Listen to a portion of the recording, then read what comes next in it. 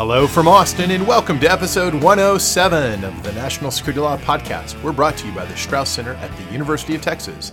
It's Tuesday afternoon, it's January 22nd, and I'm Bobby Chesman. I'm Steve Vladeck. It's the first day of classes. Oh my goodness, we start late here. Well, this year. We don't usually, but this year feels especially... I guess we'll stay late too, probably in June. June. Actually, June. I don't know if we make it into May. Seriously. We make it to May this year. We're hardworking folks. But Very the podcast is on all the time. The podcast doesn't take a break for pesky things like holidays. What'd you teach today? Well, today I taught my first federal courts class where I taught the Fourth Circuit's 2012 en banc decision in al-Shamari at the intersection of Abu Ghraib torture and interlocutory appellate jurisdiction. So you're like trying to drive down the enrollment during the ad drop period? Hey man, scare them until you get the true believers who are left. There you go. Going to get it down to a small class so you can get curve relief. I also gave them a lecture about, how rough the casebook is. No. Well, we're going to talk a lot, and maybe in our final substantive segment, about what's going on in our courses. But before that, we've got some really great topics. Today is an interesting day at the Supreme Court. So Very. We'll open with a SCOTUS update. And following that, we'll have of course, military commissions update. Because how could we not? But also today is also a potentially momentous day for the military commissions. Indeed. And really, some of this is going to be a preview. It's too soon for us to do a full debrief on how the oral argument went in the Nashiri case. It was pass interference, Bobby. Come on. Not too soon. Can't review it, apparently. We're going to get to that in frivolity, of course. And we'll also have something on the KSM trial front. Or rather, non-trial. Or non-trial, as the case may be.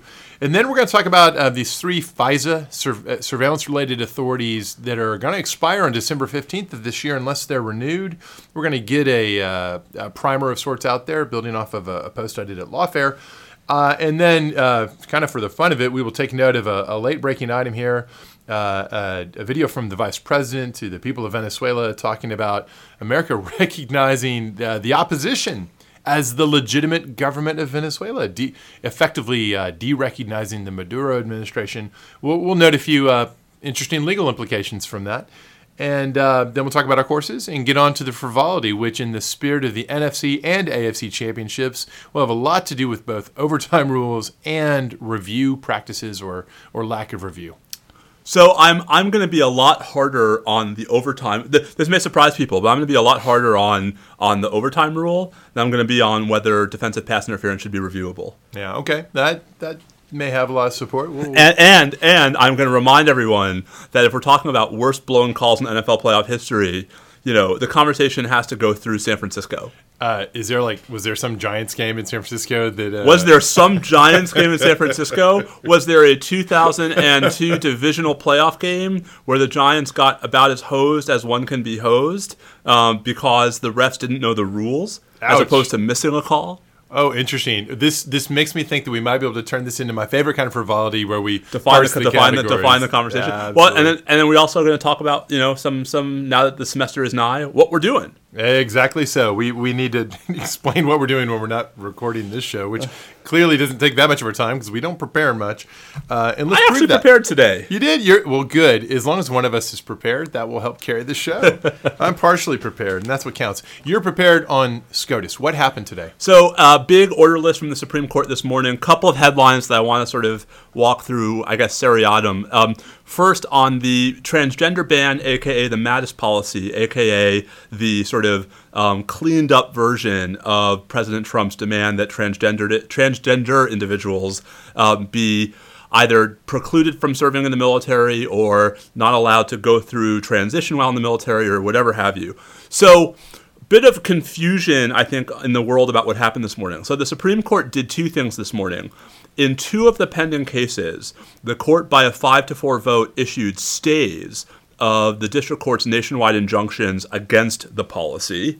But the court also denied the government's petitions for cert before judgment.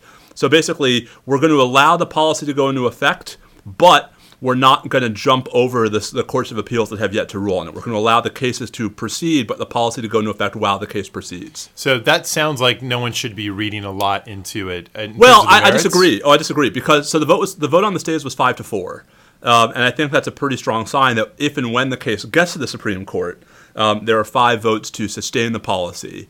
and reverse these injunctions. But where I think folks got confused is a lot of outlets ran with the headline that the policy will go into effect right away. There's actually one more injunction still out there that was not directly before the Supreme Court today, the Maryland District Court's injunction in Stone, because that case was, I think, reassigned to a new judge who had not yet had time, has not yet ruled on the government's motion to dissolve the injunction, so the government had not yet sought a stay from the Supreme Court. So when that judge gets to the point of making that determination, they're not formally bound by today's determination, but they clearly should not issue a nationwide injunction. I think that's right. And so I think that all this is, the confusion, the headline confusion is just a matter of timing. That I think for all intents and purposes, sometime in the next couple of days, the Defense Department is now going to be free to put this policy into effect while the challenges to it continue to make their way through the courts of appeals and presumably eventually the Supreme Court. And this is to tie back to an earlier set of episodes. We've noted this recent unusual trend of trying to get the Supreme Court to intervene, skipping over the circuit stage. Here, that didn't succeed. It's interesting. It didn't succeed, and it did succeed, right? In one sense, the government got what it wanted because the policy gets to go into effect. In another sense, the government did not get what it wanted because the court said, but, we're not going to short-circuit the ordinary appeals process. So maybe it's sort of, from that perspective, I think a little, the government got more than nothing, but not everything. Is there any reason to think, though, that they actually were more likely to get what they wanted on the stay issue because they were really pushing, sort of a negotiation technique of reaching for the moon, hoping that at least they'll get the half? Right. It's possible that this was an opposition program, and that asking for cert before judgment was a way of making the stay application look that much more reasonable as sort of a compromise position. I think what we're seeing, there's a lot that's interesting sort of lurking beneath the surface here. One of them is, here's the first time we've seen the new conservative 5-4 majority flex its muscles. Right? This is the first straight up 5-4, conservatives on the 5, liberals on the 4. On an issue where I think it's safe to speculate that Kennedy might not have been there. Oh, for sure. I think it's quite safe to speculate that. Yeah. But second, that again, I think we're seeing the chief, trying very hard to sort of not look too political. I mean, to a degree, he can't help it. Like, you've got to rule on the stay application one way or the other. Yep. But by granting the stay application but denying cert before judgment, right, the chief is showing sort of no special... He's not just doing what the government's asking him to do. Indeed. And I think that should be an easy one for him, because cert before judgment really is extraordinary. Yeah, the court hasn't granted it since 2004. It hasn't granted it in a case like this since 1988. I will say, I don't think this ends up mattering that much, but an interesting footnote is, so today we have the first denial of a cert petition by the Supreme Court in a national security case where the government sought cert since before 9/11. Oh, that's interesting. But I think, but it's because of the cert before judgment element, yeah, and the stay. I think right, if that's a loss, the government will take it. Right, exactly. Oh, that is interesting. So right, so I wouldn't treat it as a break with the trend, but it is nonetheless an interesting sign. Yep. Totally. Okay. Now that's the transgender cases. We'll see what goes with that. Going sort of in order of importance, the second, probably most important thing that happened at the Supreme Court this morning was nothing on DACA. So the government has also had a series of petitions pending in the Supreme Court challenging lower court rulings that had themselves ruled that the government acted unlawfully when they rescinded DACA, the Deferred Action for Childhood Arrivals immigration program. That the court did not... So the question was, is the court going to take these cases? Is it going to expedite them? Is it going to decide them this term? The court took no action today, which I think is being correctly interpreted by everybody as the court signaling that it's not touching this issue this term. And is that in turn going to relate to the ongoing negotiations where Trump has floated the idea of a temporary extension of DACA? So I think the president had been hoping, indeed he has said, that the courts are one of the levers here, and by not acting, the Supreme Court has said saying, we're not going to be your lever. We're not going to be your lever, right? That your rescission of DACA remains frozen, which further devalues his offer to extend it, right? Well, in exchange for his border wall, right? If you can even call it a good faith offer in the first place, which I'm skeptical of. Right. So the no action on DACA is huge in two respects. One, because it means that for the time being, DACA remains in effect. Two, because it takes away the sort of specter of a Supreme Court ruling as a meaningful negotiating tactic in the ongoing shutdown negotiations. Right. No, that's not surprised to see the court not wanting to grasp that nettle. Well, but also, it's part of a broader pattern where the court really is pushing a lot of high-profile stuff into next term. And, I got to say, I understand the short-term thinking there, that this has been a very bad year for the image of the Supreme Court. Whatever side you come down on, right. Institutionally, try to have innocuous cases, right, and keep the court out of the headlines. The problem is that by pushing them all into next term, it's an election year. It means that the decisions are coming down in May and June of 2020, and so you're going to have all of these. Wait, is anything going on in America in the summer of 2020? Exactly. So I wonder if it's sort of short-term gain for long-term cost. But we'll see. That's interesting. The third interesting thing that happened this morning at the Supreme Court was the court granted the entirely routine application on the part of the mystery Mueller subpoena deal. Oh, this is the foreign sovereign entity. The foreign sovereign-owned corporation So we already talked about how this foreign government-owned corporation had defied a subpoena from Mueller's grand jury, had been held in contempt, had gone to the D.C. Circuit first and then the Supreme Court asking for stays of the contempt citation, right. Ultimately lost in both courts, is now presumably paying this contempt fine or at least allowing it to accrue, but is also trying to get the Supreme Court to take the case on the merits. And so there was a motion to file their cert petition under seal, which the Supreme Court granted this morning, with redacted copies for the public record, which were released shortly thereafter. So we've now seen the redacted cert petition by the redacted lawyers who CNN is reporting are from Alston and Byrd, representing a redacted, unnamed foreign government-owned corporation. One of the juicy tidbits we learned from the unredacted parts of the petition is this corporation is wholly owned by the relevant foreign country, not just partly owned. Interesting. What is your guess as to what type of entity we're talking about here?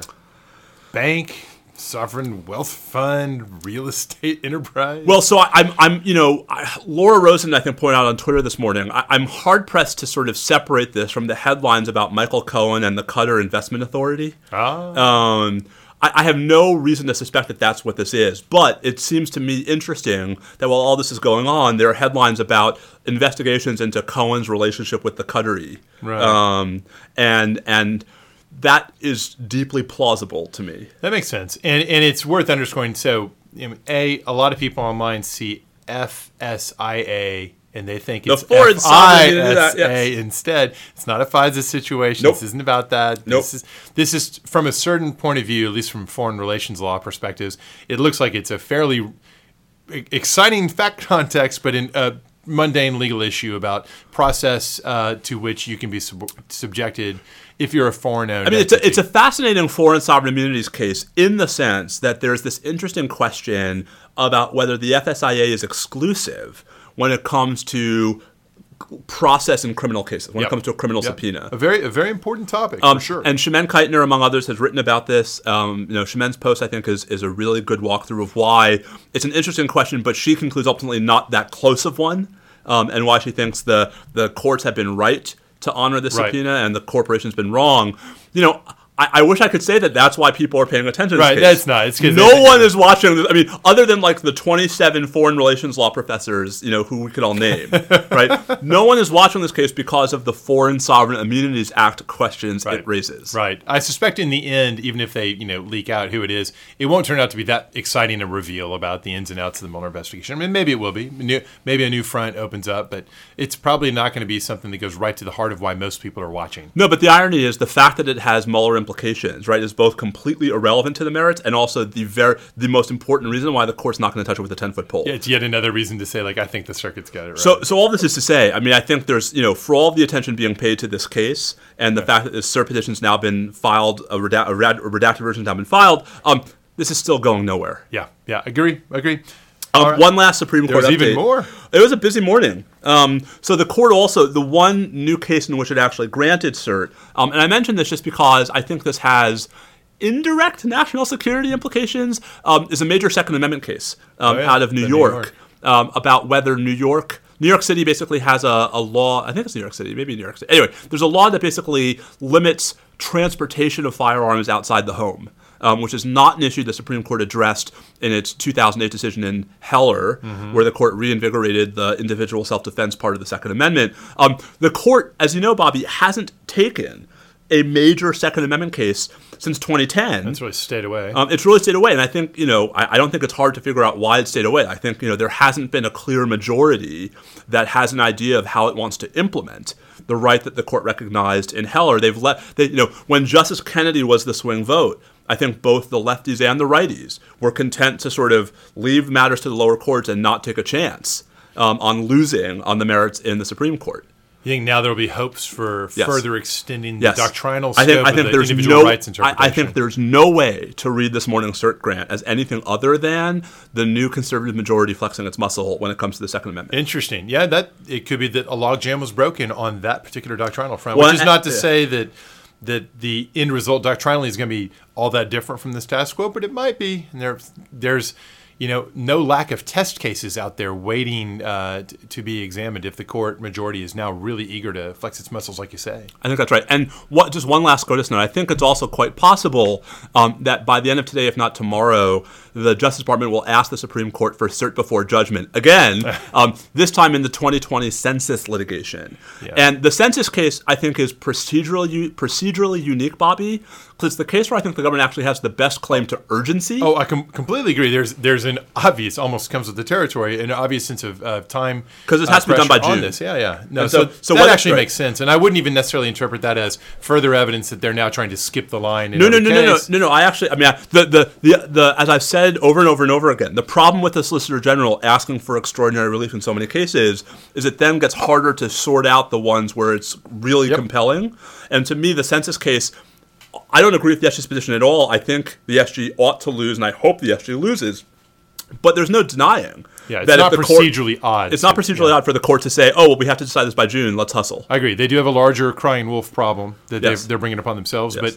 But from a purely procedural, no comment on the merits perspective, it's a wolf. This is a time-pressured situation. It's reasonable. That's what cert before judgment is for. Yeah. Unlike the other contexts where it's been deployed. Exactly. So anyway, all this to say, very busy order list. Interesting for what's not in it.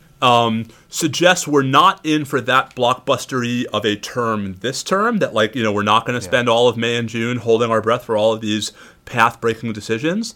But next term...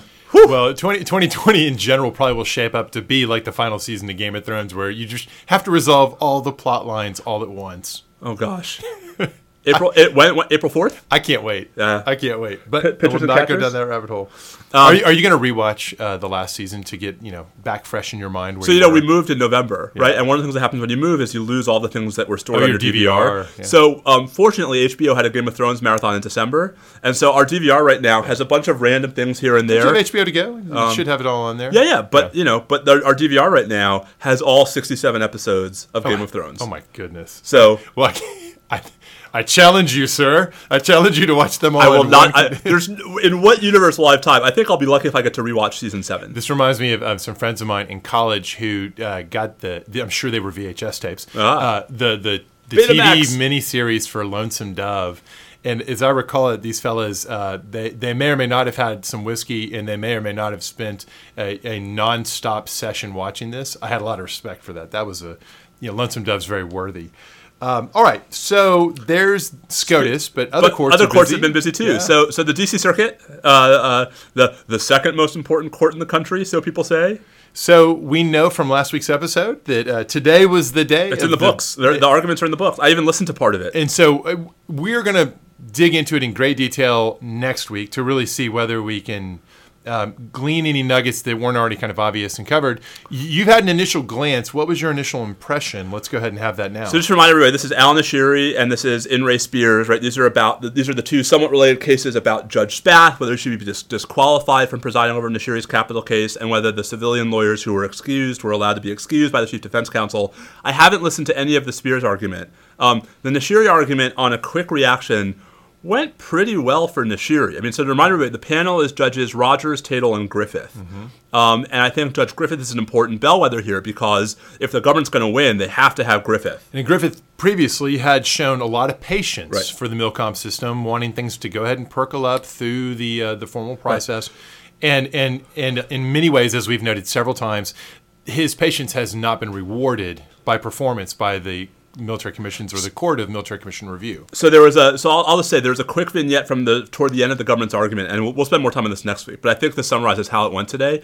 So toward the end of the government's argument, the government was trying to sort of stake out that we shouldn't be that offended that military judges are pursuing additional employment because military judges are transient. Right, and unlike Article 3 judges, are completely rightly entitled to pursue, which no one's denying. Okay, but so then Judge Griffith asked, "Are you saying this happens all the time?"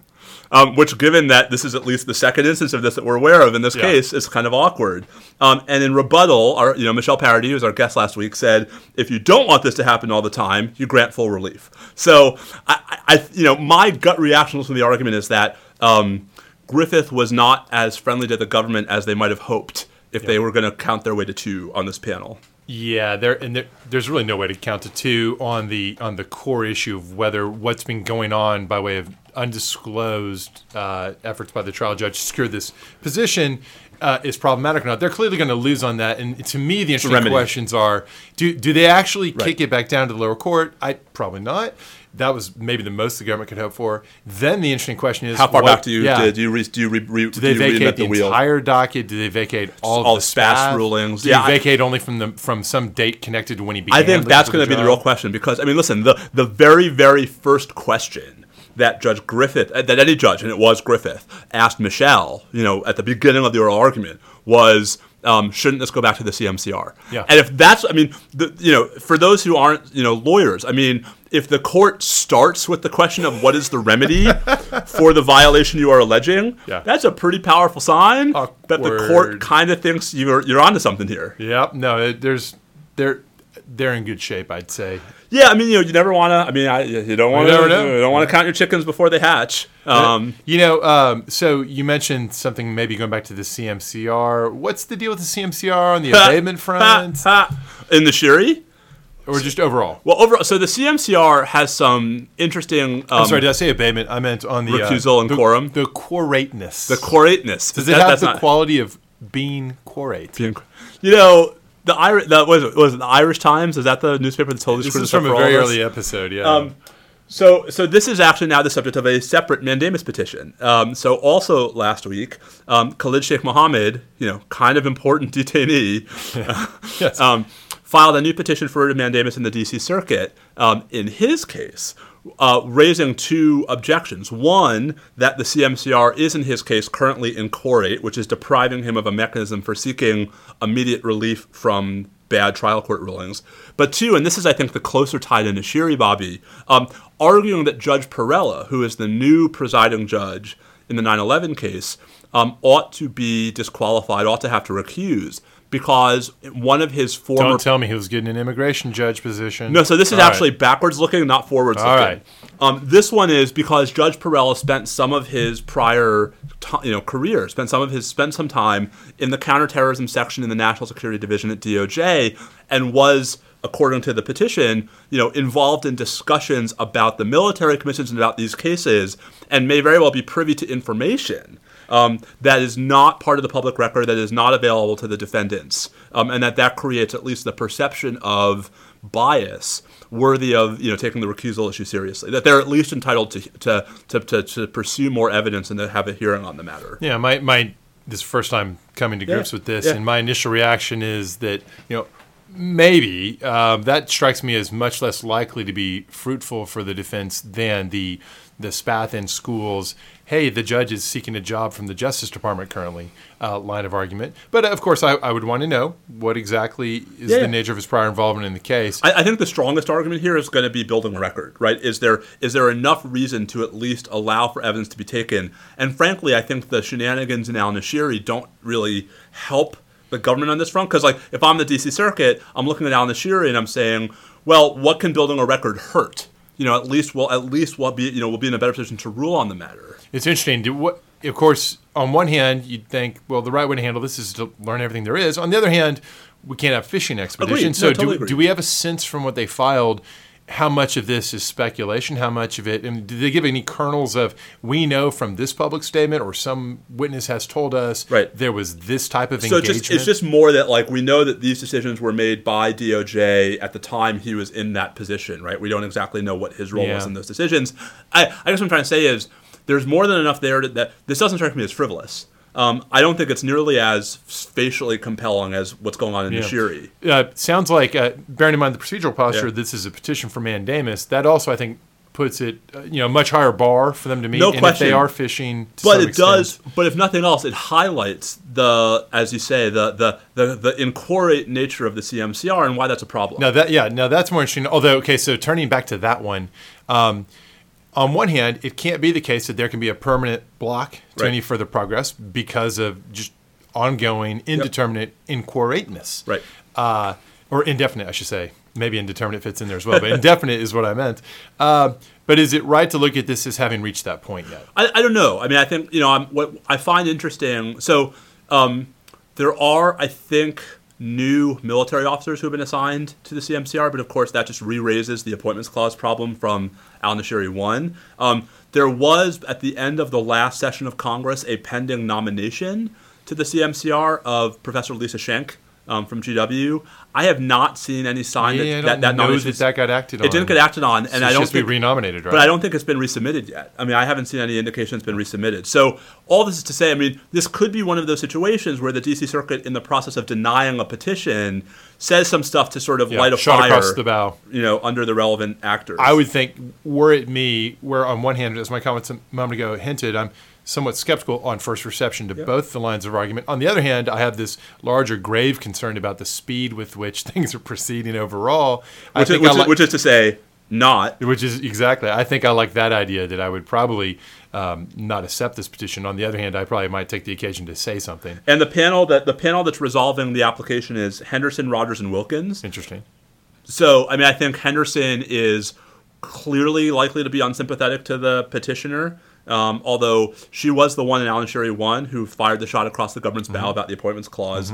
Rogers, I think, is a pretty sympathetic. I don't mean sympathetic. Rogers, I think, is a good draw for the petitioner in this case like this, and Wilkins, I think, is a bit of a wild card. Yeah, it's hard. It's really hard to know where this will come out, but I think because it's a mandamus scenario, I think that puts it a little beyond the reach probably of these types of arguments. But we'll see. Anything else happening on the Milcoms front, or is all otherwise quiet? Quiet. Yeah.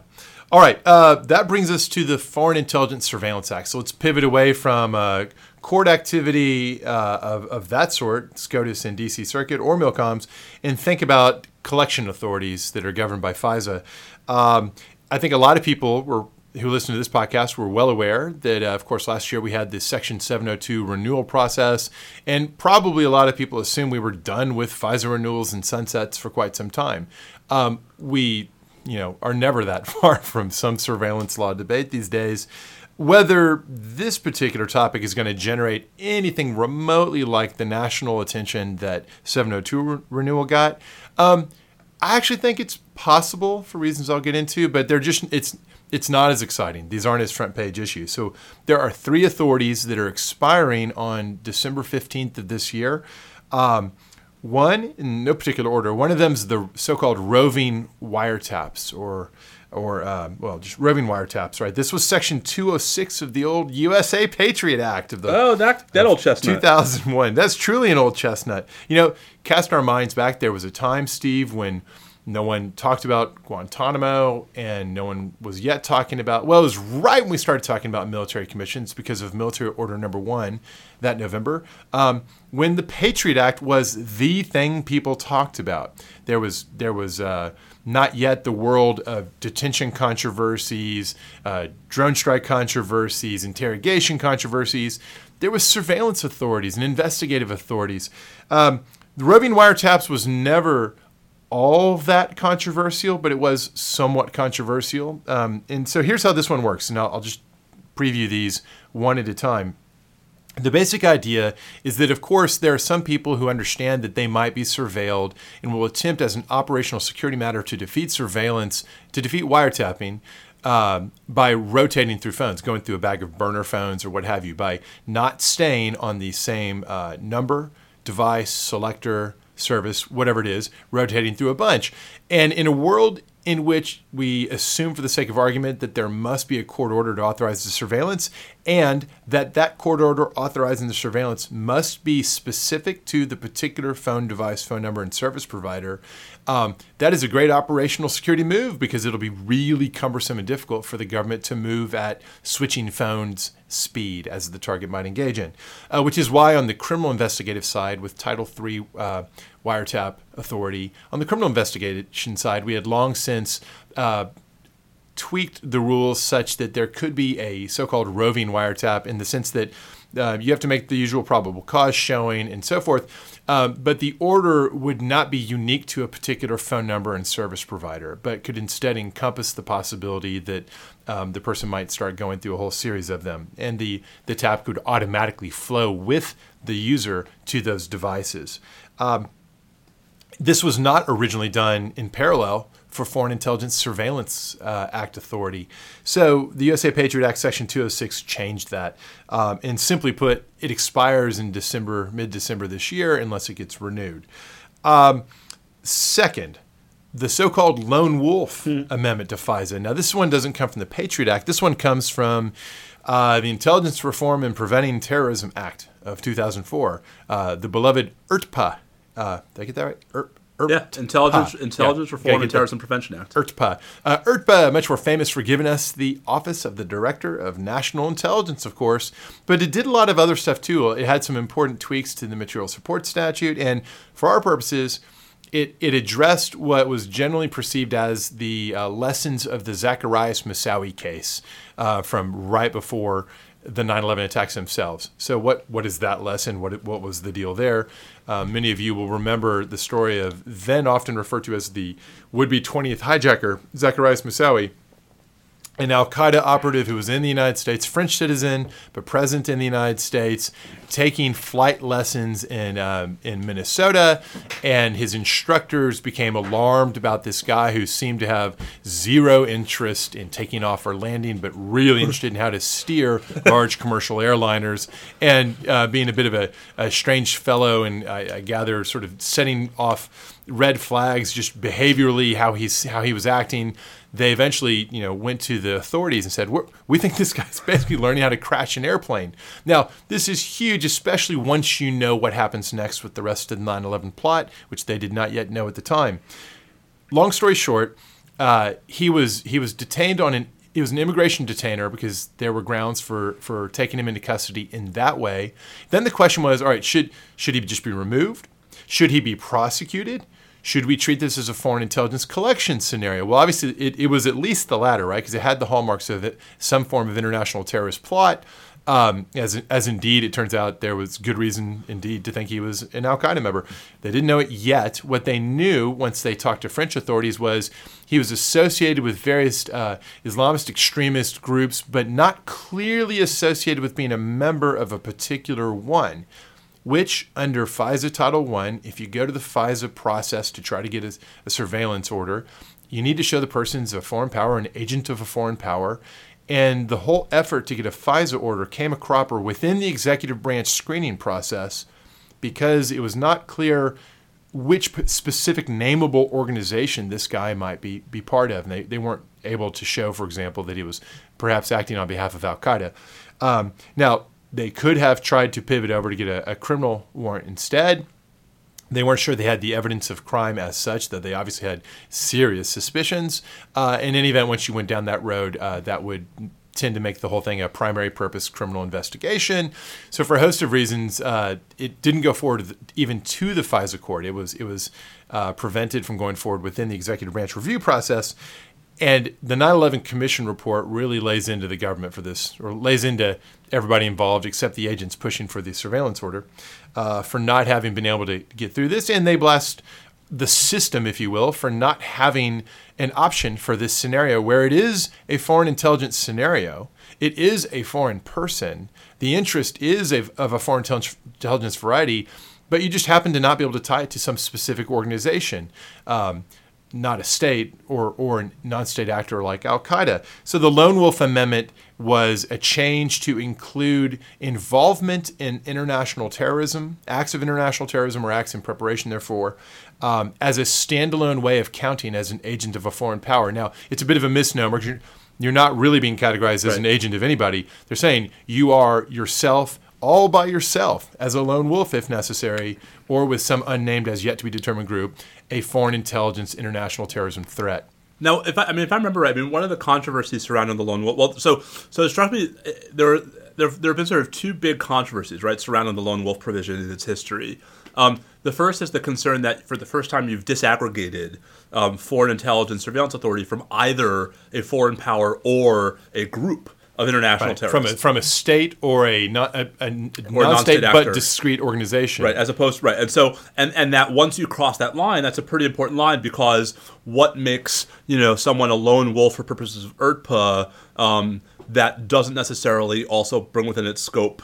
I mean, right, like once you cross the line from states and non-state organized entities involved in international terrorism to individuals with no connection but who are still doing these activities, that's a big line. Right, and if it was crossing into the domestic sphere, that would make a ton of sense, right? If it's people who come from outside the country into the country to carry out entirely on their own lonesome because they were inspired by, though not directed and controlled by, the Islamic State or Al-Qaeda, for me, I could care less whether they have that larger organizational tie or state agency or not. That's a proper subject of foreign intelligence collection every bit as much as the guy who does happen to have the discreetly identifiable sponsor or organizational tie. I'm not sure I would agree with every bit as much, but I'm with you up to the every bit as much. Like, I think there is a difference there that is not, Yeah. I bet we both agree that the decision to not limit this to agents of formal state governments, the decision not to be strictly Westphalian about it, clearly correct. But that predated 9/11. I mean, that was, of course, no, 96. that was the original deal, and that's not at risk here. That's going to stay in place. What we're talking about here, and what really turns on this, and what's so interesting is that the lone wolf provision, the data is this is that was barely. My second point was going to be, and I don't know if it was the last time or two times ago when it was reauthorized, right? That the data was out that it had never been not used. been using it, right? So ever, and so it's like, this is a critical authority. We desperately need it. We've never used it. Right. And so I think that it raises two questions. One is, why haven't we been using it? And the answer has got to be, and this is speculation, but I think this has got to be right. We have lots of scenarios where the person's, in my opinion, not best described as an actual member of the Islamic State or Al-Qaeda or some affiliated organization, but is inspired thereby and is ideologically sympathetic. And it seems to me that the fact that we're not actually formally using lone wolf is a strong signal that what actually goes on, and I think this is too bad, is that they're actually being assimilated into the category of being members of an associated force of Al-Qaeda, the Islamic State, for purposes of the agency determination. That is, people who are really actually lone wolf free agents, or part of a bunch of guys who are nonetheless not directed and controlled, are being more or less treated as if they are for purposes of the foreign power analysis. I think that if that weren't the case, we should be greatly alarmed, right? There are plenty of situations now, indeed, part and parcel of the Islamic State model is not to direct and control people, but just to inspire them.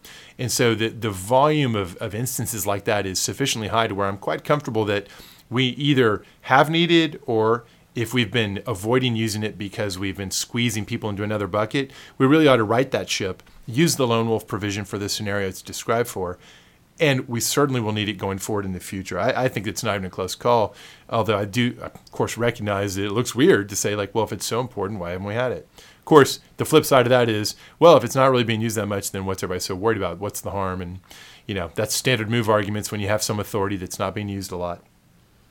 So, what else is there to say about this? There's plenty, but we'll leave it there in the interest of time and go on to the one that actually, I think, not roving wiretaps or lone wolf, but the next one will be the one that catches a lot of attention because it's business records, sometimes known as Section 215, sometimes known as the library provision back in an earlier time. This is the current iteration of the authority that was for a time the statutory basis for bulk metadata collection and the deep controversy unleashed after the Snowden revelations. And before that, it was the authority that was probably the most controversial part of the Patriot Act, because the librarians got very up in arms about this authority. So what's going on here? This is the production of documents rule. This is this is an ability to get a FISA court order that compels some entity that's otherwise subject to a U.S. court jurisdiction to produce. The language in the statute is tangible things, but it's producing records, information that third party has. Basically, the thing to understand here is this predates the Patriot Act. This authority had been around for a while, but was really narrow initially. It applied to common carriers in the specific sense of transportation entities, and it applied to car rental places, storage facilities, these sorts of things. It was a really limited set of 4 categories of entities that could be compelled to produce documents. And all of these were the sorts of things that were sort of lead categories that would come to mind if you were conducting a terrorism investigation like the 1993 World Trade Center bombing, and you're doing the FBI work of going around to organizations trying to figure out, do you have records of this car being led? Did someone rent a storage facility here? We need to get in there. A very important yet relatively small slice of all the possibly relevant third parties out there that might have information relevant to a terrorism or other foreign intelligence investigation. The Patriot Act expanded this.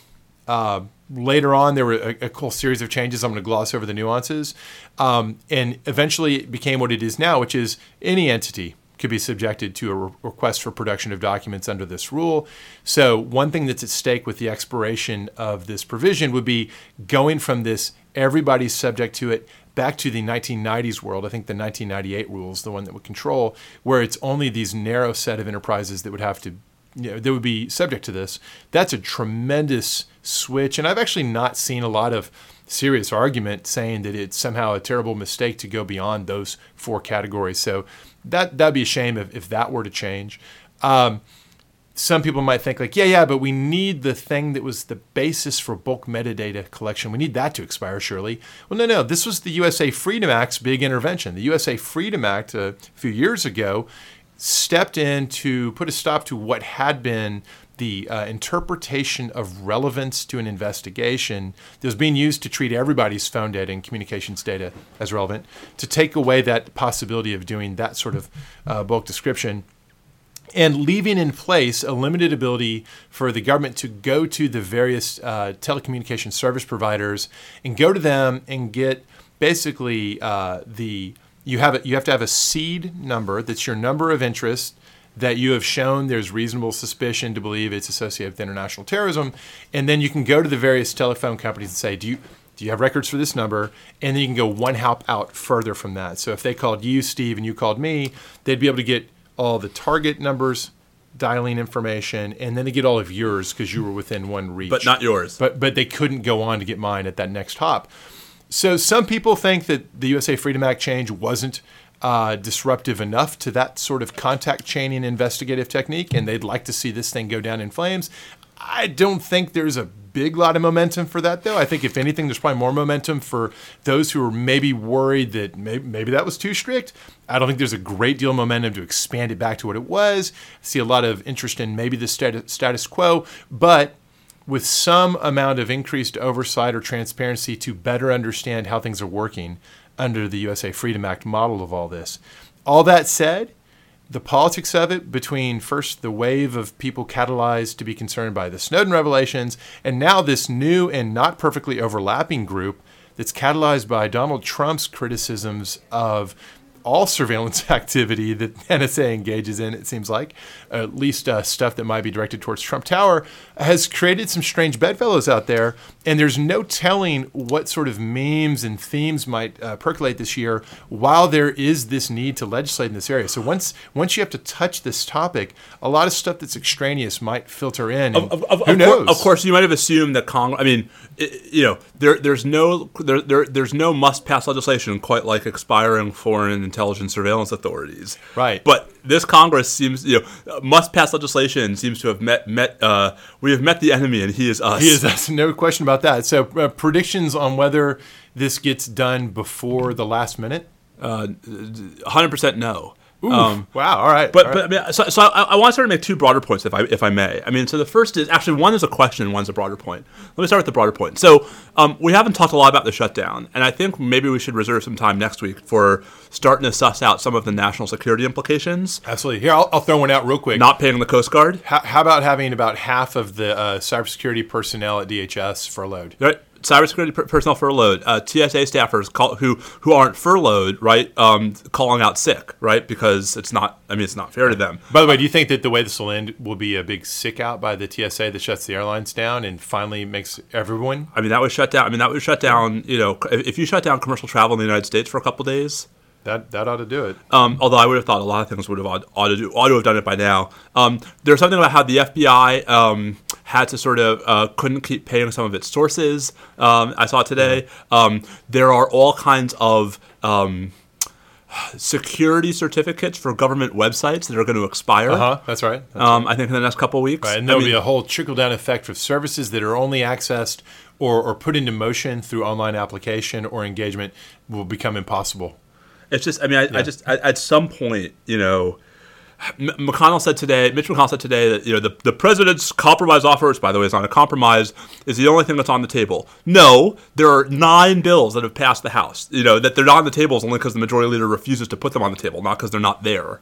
Yeah, the whole thing is so one thing is just sort of thinking about, we ought to talk more about the national security implications of the shutdown. On the specific topic of these 3 FISA sunsetting provisions, I mean, I'm struck by how much we've come to accept as a useful policy feature sunsets in foreign intelligence surveillance authorities, while they are still often pilloried when proposed for war and emergency powers. I mean, we talked about one way to reform the National Emergencies Act is to have all national emergency declarations sunset so that the inertia is on Congress to authorize and reauthorize. Well, they do, right? They do sunset. It's just that the power to renew them is in the president rather than Congress to affirmatively pass legislation. And so if Congress were to say, right, all declarations expire within 60 days unless Congress acts to approve them. Right. Exactly. So you could have that. Or you could just take the current framework and say, yeah, the president can turn the emergency power switch on for 1 year, but the president has no ability to renew them unilaterally. They have to be renewed by a bill that gets passed. Although I'm not sure we'd all agree to 1 year. But anyway, my point is just, right, that it seems to me that there's a disconnect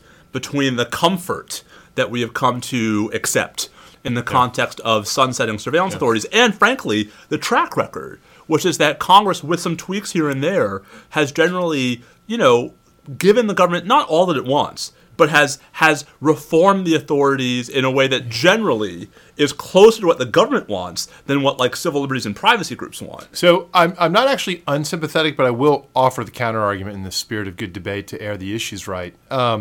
So I think one of the things you would hear on the AMF issue is it's wildly different to put the troops into harm's way, commit forces militarily, induce allies to commit forces, etc., and under the threat that maybe it won't get renewed, right? So you hear that a lot as a criticism of having, and you're signaling to the other side that maybe they can wait us hold out long enough. And so the stakes are a little different there as opposed to surveillance authorities where you don't have quite the same reliance interest. On the other hand, there is actually a reliance interest, and so maybe it just runs the other way. So I've heard from innumerable people from the point of view of the intelligence collection agencies saying that it's actually terribly disruptive to have the sunset hanging over you and have to be ready to shut it down. Well, and because indeed you do because you can't run the risk, given that Congress only acts at the last minute on these things, you have to assume the worst, that it will get shut down. Indeed, that sometimes it does get shut down briefly, and you have to begin investing in the types of, who knows what it might be, but you have to invest time, resources, and maybe money and technical know-how into replacement collection platforms and means, because you don't know and you can't be caught flat-footed. So one argument is that they're different. The other argument is they're actually the same, but maybe we should be more concerned about these sunsets on the surveillance side. It's a conversation we tend not to have, right? That we tend to have them in the specific context of the individual topic in which they arise, and we tend not to have this cross-cutting conversation about whether there's a general value or general problems with having these kinds of extraordinary authorities requiring bicameralism and presentment on a regular basis. There's no question that the Trump administration's flirtation, which has now had kind of two waves but seems now to be dying out, with invoking a national emergency to try to trigger some of the DoD funding reallocation authorities, has sensitized people beyond the narrow circle of us who study this stuff. More generally, the whole public has learned there are these statutory pre-delegated authorities. There's this mechanism that really does put the fox in charge of the hen house insofar as you view it as that kind of situation with these authorities. Yeah. And I think that a lot of people would say, like, oh, well, if I'd known it was going to be like this, I don't think I would like for it to have been like this. But it also underscores something. It's a recurring theme of our show, which is, we're a show that's about the formal legal architecture. That's obviously the central and most visible part of the guardrails. But those aren't the only guardrails. Yeah. And it turns out a lot of what people assume was required or compelled or prohibited by law was more prohibited, compelled, or required by norms of good behavior and culture and customs and political safeguards and civic virtue and other themes I like to come back to that turns out aren't universally shared. Surprise, surprise. Well, and indeed, and intrusions into which are not as universally condemned as we might like. It's I can imagine a series of norms that even if you don't universally share them, right? There's at least some understanding that intruding into those norms has deleterious effects that we can all condemn. That has not been the case. Yeah, and I'll give a shout out here to Mike Duncan, podcaster extraordinaire, the godfather of really almost all of our shows, right, for his history of Rome. Mike Duncan, in his history of Rome, and now in his book, The Storm Before the Storm, is always coming back to the theme that classicists all know, which is that in the Roman Empire, in the Roman Republic, it turned out there was a lot that turned on your political culture and what norms were perceived to be taboo to violate. Yeah. And when those things give way, and especially when force enters into the picture, but also just crossing lines and discovering that not only might that not be condemned, might not be career stopping, but might actually be career enhancing, you are on a very slippery slope towards a very dangerous place. So, and while we're doing shout out to our own Law Review, which is co-hosting a major symposium February 7th and 8th in conjunction with the American Constitution Society, the national ACS, on the erosion and restoration of constitutional norms, with some pretty impressive lineup of speakers, including former Attorney General Alberto Gonzalez and former Acting Attorney General Sally Yates. So it should be fun. It's going to be very interesting. Yeah. It's never a dull moment in Austin. We don't lack for speakers. True. David Sanger on campus today. In fact, David Sanger was talking about some of the things we've been talking about right here. It is. I mean, as I learned when I started my career at the University of Miami, it's often very easy to get folks who live in cold weather climes to come to conferences in January and February in the South. That's true. What was it, about 64 this morning? It was nice today. Yeah.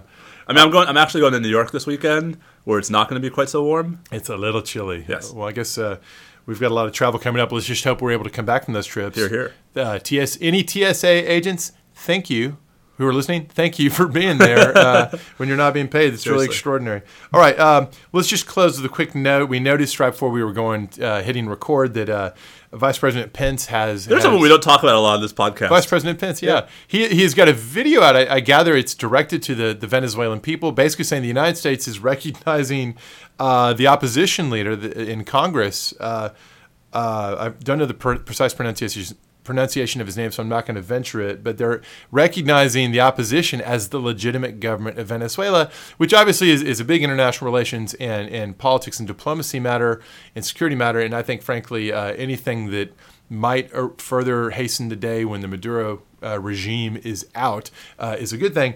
But legally speaking, it's super interesting. So every now and then you'll see these situations where there's clearly a sitting person in control of the government who gets derecognized by a major power who's interested in seeing a change. So I'm thinking of the French with Gaddafi. Yeah. The reason it's interesting legally is if you are taking the position that someone other than that person speaks as the sovereign or speaks for the sovereignty of that country, it has UN Charter implications. Yes, with regard to uses of force. And with regard to anything that might be an infringement. Yep. Because now you're suggesting that the sovereign power resides not in the people who are purporting to exercise it, but in a different group. And maybe, and I'm not saying this is the case here, and in fact I think it would probably be problematic potentially for the goal of getting the Maduro folks out. But it does open the possibility towards them saying, look, we consent to this type of intervention. We consent to that type of intervention. Right. Help us out. It's like, somebody come help us. Well, this is my favorite con law brain teaser of all time. Do you know, my favorite law review article is West Virginia Constitutional.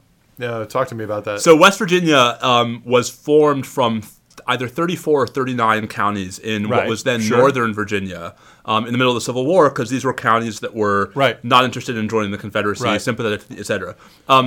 The Constitution says quite expressly in Article 4 that that a new state can be formed from the territory of an existing state only with the consent of the existing state.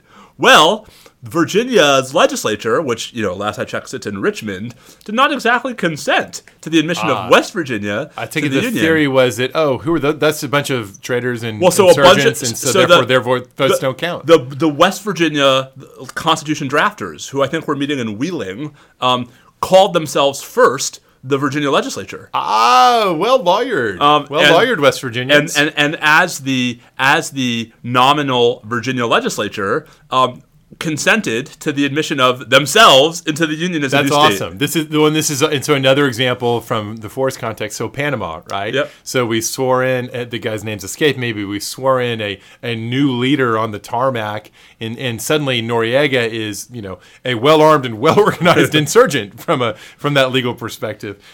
So it's an interesting move, and we shall see, or maybe we won't see because it'll be sub rosa, but we may see some interesting moves following from this.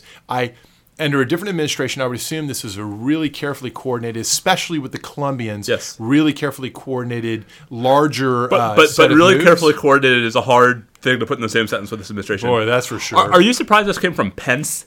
No, because I actually think I'm glad to see it comes from Pence, because it's better for it to come from someone other than Trump, obviously, for a host of reasons. How about the Secretary of State? Well, I think it speaks actually with even more punch when it comes from Vice President Pence. I think that's probably the maximum for something like this. That's probably the best maximum of authority and actual plausible connectivity to making things change. And boy, does that tell you something about unitary executives. Yeah. I'm reminded really quickly of the line in Good Morning Vietnam when Robin Williams is talking about, how do you recognize a country anyway?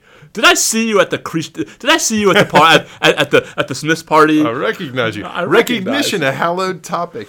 All right, I think we've run our substantive topics into the ground. So, we haven't talked about our courses. Let's do that next week. We will have taught a couple. We will have taught a couple classes by next week. Good point. All right, more on that later. Let's Frivolity. Be frivolous. Okay. So, if you're not a fan of sport ball, this may be a good opportunity to hit stop and wait for next week. But Bobby, I think you and I, having no vested interest in the outcome of either of Sunday's conference championship games, I'm pretty down with the New Orleans Saints. I view that as sort of being right behind the Cowboys, and then the Texans, and then the Saints.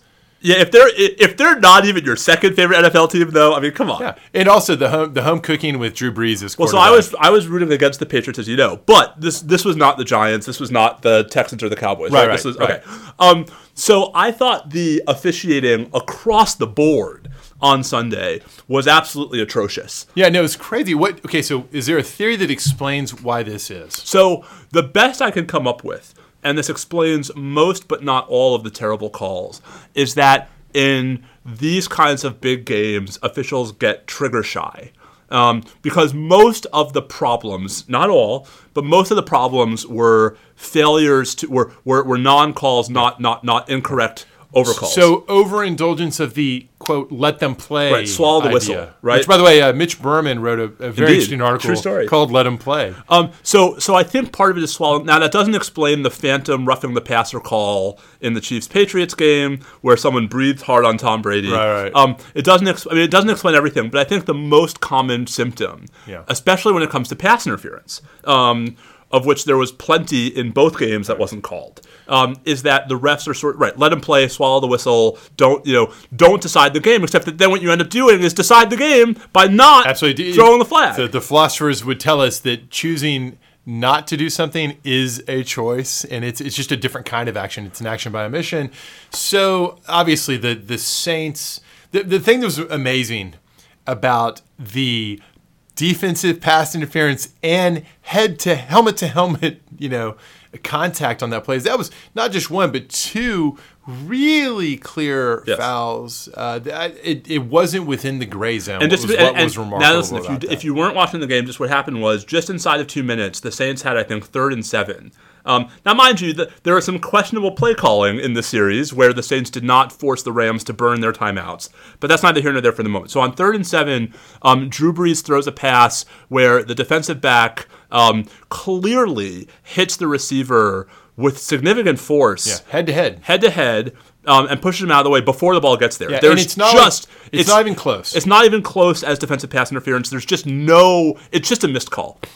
And why that matters is, had it been called, it would have been an automatic first down. Saints would have had first, and I think it would have been first and goal from the 9. With inside of 2 minutes, they would have been able to force the Rams to use their remaining timeouts, run the clock down to maybe 20 or 30 seconds, kick a field goal. Chip shot. Yeah, from a kicker who has not missed all year inside the 40. So so they did indeed still kick a field goal. Right. No, but it's the time. But the Rams had time. The 3 points was a gimme. You can really bank on that. Right. And there would have been no time for the Rams to go down the field and get in field goal range. Right, as opposed to what they had. So, okay. That's fine. Terrible call, Yeah. But I don't think you fix it by making pass interference reviewable, because it was a non-call. Like, how would you have reviewed it? What I understand when a flag is thrown, I understand reviewing. Like, I understand the argument that you should review whether the flag was correctly thrown. But when there's no flag thrown, I don't know what's the trigger. What's the trigger for reviewing how about this? So there's the moment, the instant the players fall to the ground, the ball falls to the ground. At that point, there's a window in which you would normally expect the flag to be thrown. It's not. But if 2 seconds later, the line judge or whoever was closest on the scene sits there and they're replaying their mind and they're thinking like, I should have thrown my flag already. I'll throw it now. A late flag, but late flags happen. Late flags happen. So what is different? What's wrong with first the coach of the Saints throwing his red flag to call for, because you can't allow this to be again and again. Right, it has to be a challenge. Right, but it's a challenge and it's a rare chance. But he has it and he uses it there. And by the way, if he's already challenged a play earlier, too bad for him. So here's the problem. I think the problem is with pass interference specifically. Pass interference is such a subjective penalty because the reality is that pass interference occurs on every single passing just like play holding, in the NFL. Holding interference. Right. And so holding, at least you can work out degrees of culpability where there actually is a pretty good common law of what will be flagged and what won't be flagged. Like if I don't see your hands outside the pads, keep them inside outside. Right. But can't we? So this goes to my favorite 1L discussion: categories and the blurring distinctions, even in really clearly distinct categories. Yeah. Night and day are not the same thing. But dusk and dawn blur, and you can't tell what's dusk, what's dawn, depending on the degree of light. Reasonable people are going to disagree about which category you're in. There's a nebulous zone where ideally we wouldn't make decisions in that zone because it's so arbitrary. Why can't pass interference be like that, where we shouldn't review and allow overturning except for very clear calls, of which this one might have been a paradigm? So have a high standard of review. Yes, exactly. Set the bar high. Okay. Set the bar outside the gray zone. So speaking of standards of review, we got to talk about the Julian Edelman muff, right? Because I had thought that we had a high standard of review, to wit, clear and convincing evidence, before a call on the field could be overturned. Right, it's supposed to be exactly that kind of I never rule. saw the clear and convincing evidence that Edelman didn't touch that ball. Now, mind you, it's quite possible he didn't. Right? Had the call gone the other way, it should have stood. The question is not, did he actually not touch it? So the ruling on the field was he touched it. It seemed sort of in the bang moment of it all, it seemed like maybe he had. But on review, it was not clear. It was very much in the gray zone. And under a high bar standard of review, like you're supposed to have for overturning a call, unless you can see daylight, right? Unless the video can be paused on a frame and you can pass the paper through it proverbially. You can't overturn the call on the field, and yet they did. Right. So I guess all this to say, I don't think the answer is to fix whether DPI is reviewable.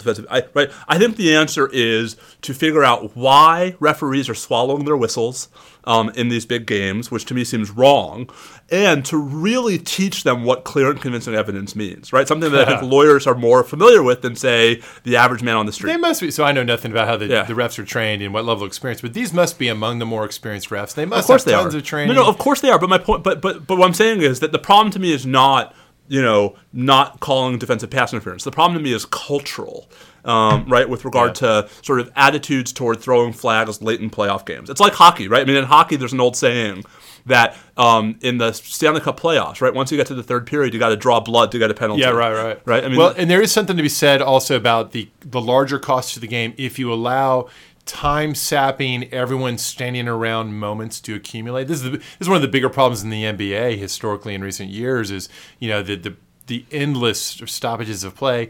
Everything that all the major sports can do to speed things along is probably desirable from the gameplay perspective. So all that's okay. So that's my big thing is like, let's have a structural conversation about like officiating, not just about two more things though, right? One about the bad call and then one about overtime, because I think we have some stuff to say, right? So on the bad call, I am a Giants fan. I remember very well the end of a divisional playoff game between the Giants and the 49ers, where the Giants were down 30. This was a crazy game. The Giants had blown a 20-some-odd point second half lead. They're down 39-38. Not Eli. This is pre-Eli, but they. Yeah, I was going to ask you. Do you remember who the quarterbacks were back then for either?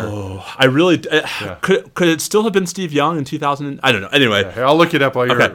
So the final score. Just look up Giants 49ers 39-38. Here's what happened. The Giants line up to kick what would have been a game-winning field goal, but the long snapper Trey Junkin botches the snap. And the punter, who's the holder, has no opportunity to sort of put it down and get the kickoff. So, Bobby, the punter does something incredibly smart. It wasn't fourth down. It was like second or third down. So the punter picks up the ball, Bobby, and throws it downfield. Right? Trying to sort of find an open, like, as opposed to just being like, oh, well, we're screwed, the game is over. The punter tries to save the play by picking. Tony Romo did something. When Tony Romo fumbled that snap in the playoff game, he tried something similar, right? Where he just tried to make something out of nothing. So the punter throws the ball downfield. The 49ers just tackle the guy who the ball was going toward. Flag comes out, right, for pass interference. Right. But the Giants, because it was a crazy broken play, also had an ineligible receiver downfield. So lots of flags, lots of confusion. Time has expired, right? The refs all huddle up.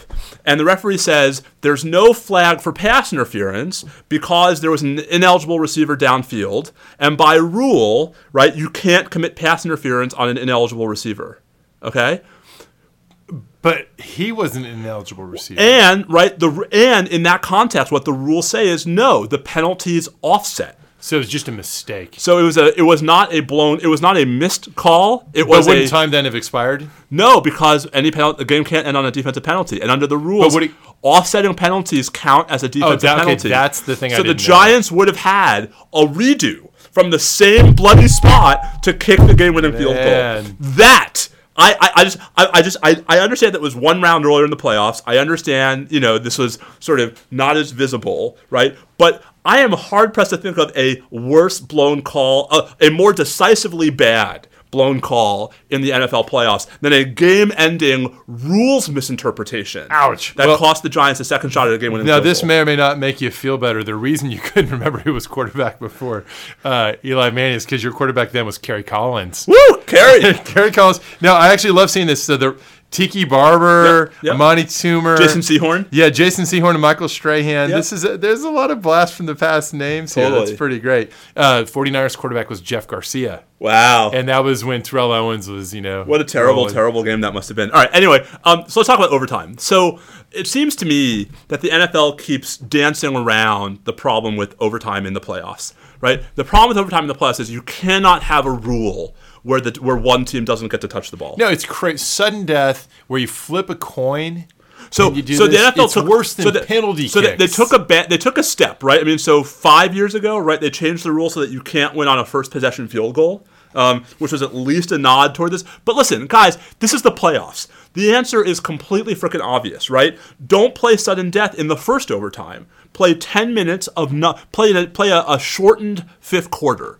Right, where whoever's ahead at the end of because they already play a shortened overtime now in the regular season. They play 10 minutes, not 15. Play a 10-minute quarter with alternating possession, and if one team is ahead at the end of that quarter, they win. There you go. And if not, then go to your fakakta sudden death. How about this? Some friendly amendments. One, play that extra shortened quarter. No field goals. no extra points. Ooh. So it's touchdowns and 2-point conversions. And safeties. Don't forget safeties. And safeties, so as to make it less likely to end in a tie. Less likely to end in a tie with they exchange 3 points each. Yeah. So you got to be more bold. And then right, because in a 10-minute quarter, you can have a real chance that one team takes 5 minutes to kick a field goal, and the other team takes 5 minutes to kick a field goal. And then you're done. You're back where you started. So, and then secondly, if that you're still tied at the end of that, or maybe even just from the beginning, why not the college model? The college model is exciting. Okay, but you can't start from the 25. Like if you're going to do that, if you're going to bring it to the NFL, you got to at least start at midfield. Yeah. Okay. So shorten fields, but the one key series is each. You don't the coin flip becomes almost meaningless, right? Yeah. Each team, not almost meaningless. I mean, right, whoever goes second has the team that goes second in first overtime has a little bit of an advantage. Yeah. So all this is to say, there are lots of, I think, there are good proposals out there. Right. The one thing we should all be able to agree, if we can agree on nothing else here in 2019, can we at least agree that it should never be the case that in overtime, in the playoffs, an NFL team doesn't get to touch the ball? I mean, how can that be controversial? And don't tell me it's about player safety. Like, is that what people say? That's ridiculous. I mean, that's ridiculous, right? That we don't want the games to go on longer and longer because people will get hurt. Oh, give me a break. That's just not. Which is not to say I don't care about player safety, but like, of course. Come on, people. All right, clearly right once again. Ooh, I think we clearly saved the right NFL. Once again. The subtitle of this podcast. This episode. I'm writing that down. Clearly right, comma once again. Clearly right once again. All right, good. I think we're done. Wow. Well, I suspect that we're going to have a lot of actual national security news next week. We're going to break down the Al-Nashiri and Spears arguments. We'll have more to say about the shutdown implications for national security. And Bobby, I suspect, stuff's going to happen. Stuff will happen. If nothing else, a couple of classes will happen. We can report back on what we're teaching people. Uh-oh. That seems like really dangerous. Yeah. Anyway, he's at Bobby Chesney. I'm at Steve_Vladeck. We are at NSL Podcast. Tell your favorite furloughed federal worker, like my brother-in-law, and apologize that our government is unable to actually provide for them, because that kind of sucks. We appreciate what you guys are doing, those of you who are going in and working for free. And those of you who are, home and can't work, we sympathize. But at least you can listen to this podcast. Hey now. Silver lining. There you go. Yeah. All right. Stay safe out there. Adios.